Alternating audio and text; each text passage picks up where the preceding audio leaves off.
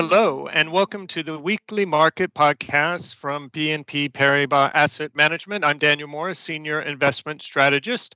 And this week I'm joined by Karen Azoulay, who is the head of infrastructure debt at BNP Paribas Asset Management.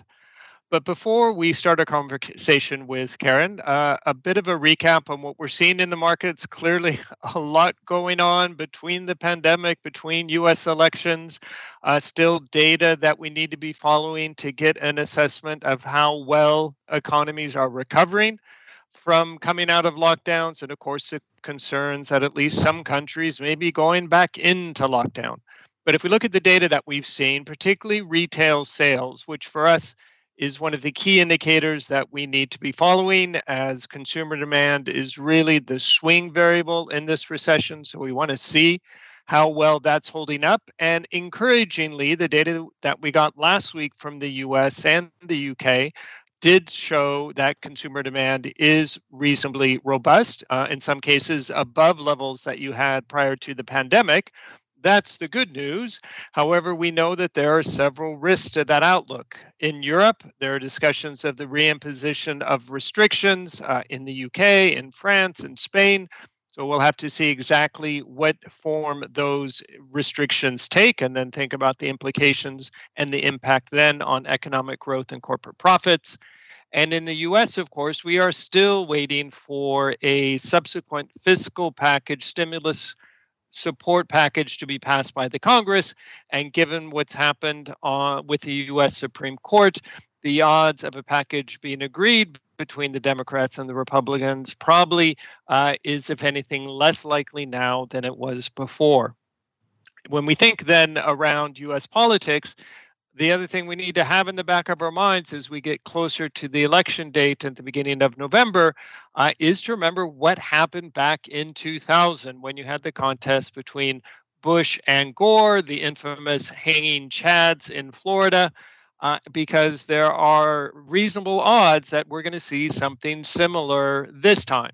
Now, to remember back in 2000, that whole scenario lasted around 5 weeks between the election and the decision of the US Supreme Court that put a stop to the recount. So 5 weeks of reasonably high volatility and uncertainty.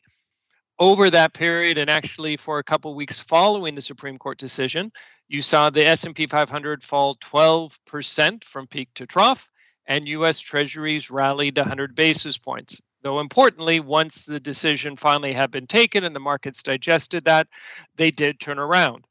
If we think now about how things might play out in November, if the results of the election are contested, if it's not clear immediately following, there could be weeks again of uncertainty with a likely sell-off in risk assets and a rally in haven assets until we do get to some sort of resolution.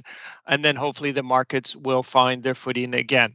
With that, now let's turn to our guest speaker this week. So, Karen, I just spoke about equities. We've spoken about treasuries, but of course, there are many other things that we can invest in the world, and in particular, something that our clients find extremely interesting, and I imagine you do as well, is infrastructure debt. Now, of course, everything is a bit different these days with the pandemic and COVID-19. So my first question is, in the context of COVID-19, why invest in infrastructure debt?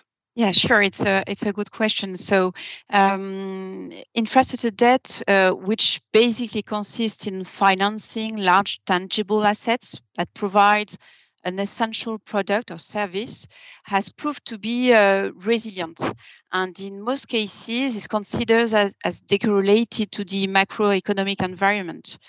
Why? Mainly because those assets benefit from high barriers to entry and even sometimes a monopolistic position, regulated environment.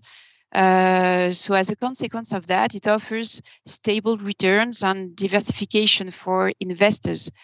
And it's true that during the COVID-19 situation, and in particular during the lockdown period, infrastructure financings have shown low volatility compared to more standard credit asset classes and even equity. Well, that certainly does sound like an asset class that would be of interest in these times, especially as we've not only gone through a lot of volatility through 2020. As I explained at the beginning of today's podcast, if anything, we're going to continue to see volatility likely through the end of the year. If we go back to infrastructure debt in particular, though, I'm sure it's quite diverse asset class. You pointed out the diversification benefits. Have all the sectors been impacted in the same way? So it's right that what I have said is that in most cases, the asset class has been resilient and has shown low volatility, but obviously the situation is different depending on the subsectors. So the sectors that have been less impacted by the pandemic on one side are, for instance, renewables. So why is that? Because when we finance renewables, so renewable energy, those assets usually they are already operating for most of them in Europe, and they can be operated remotely. And they are considered as an essential product. They have been allowed to operate even during the lockdown period across Europe. Then we have the utility sectors, for instance. So, which means for us, at least for infrastructure, means heating network or water treatment, for instance. And those are also considered as essential for not only for individuals but as well for companies. And the impact has been very remote.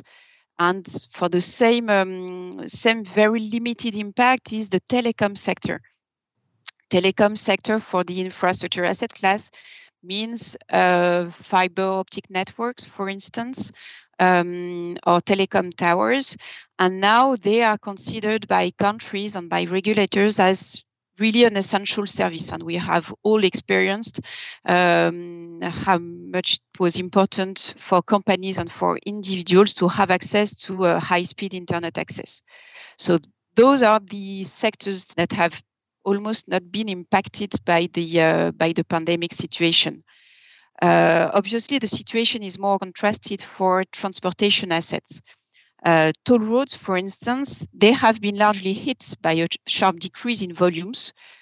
But though what we have seen is that at the end of the lockdown period, most of them have recovered their pre-crisis level. So they have been hit largely, but with a very fast recovery. On the contrary, we all have in mind the airport sector, which obviously have seen as well a very hard decrease, a drop in volume. But this subsector will need several years to recover. So it's not only how much the sector has been hit, it's as well we have to take into account the speed of recovery. And obviously, airport is really the subsectors that has suffered the most across the asset class. Going forward, we expect the transportation sector to be less active, whereas we are seeing more and more transactions related to renewables and telecom, as I said earlier. And on top of that, both sectors are in addition compliant or eligible with the European strategic decarbonization plans. So we will see probably more and more capex coming into those sectors, thanks to the fact they are basically ESG friendly. Now, of course, in times like this, investors, businesses can't sit on the sidelines. I'm sure there's still a lot of activity in your space. I believe you've also recently launched a senior and junior debt strategy. What's the rationale for that? So in that context, it's true that infrastructure debt play the role of a diversification bucket for investors, as I said earlier, and both actually senior and junior infra debt are playing that role. Senior infrastructure debt allows investors to benefit from an attractive relative value, thanks to the illiquidity premium it offers in the market, and this is combined with a low expected loss. Junior debt is really for investors that are looking for a higher absolute return, but still benefiting from the same resilient underlying assets that are providing those stable and predictable cash flows, but with an additional layer of leverage. So the risk-return profile is as well very interesting. But the absolute return is different. And what we can mention as well is that both of them benefit from a reduced capital charge. So it's both for senior and junior debt. So it may be interesting as well from this standpoint. Now, one thing that's very important to BNP Paribas Group as a whole, certainly to BNP Paribas Asset Management, are ESG criteria.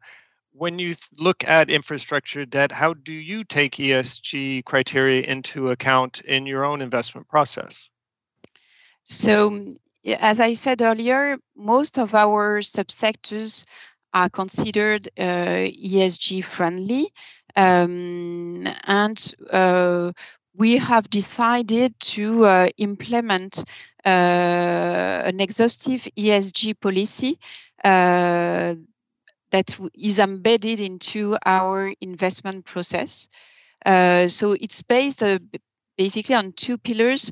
First of all, we rely on our internal sustainability center that is providing an ESG assessment, so on a transaction basis, and of course they attend our investment committee, and they even have a veto right in this investment committee.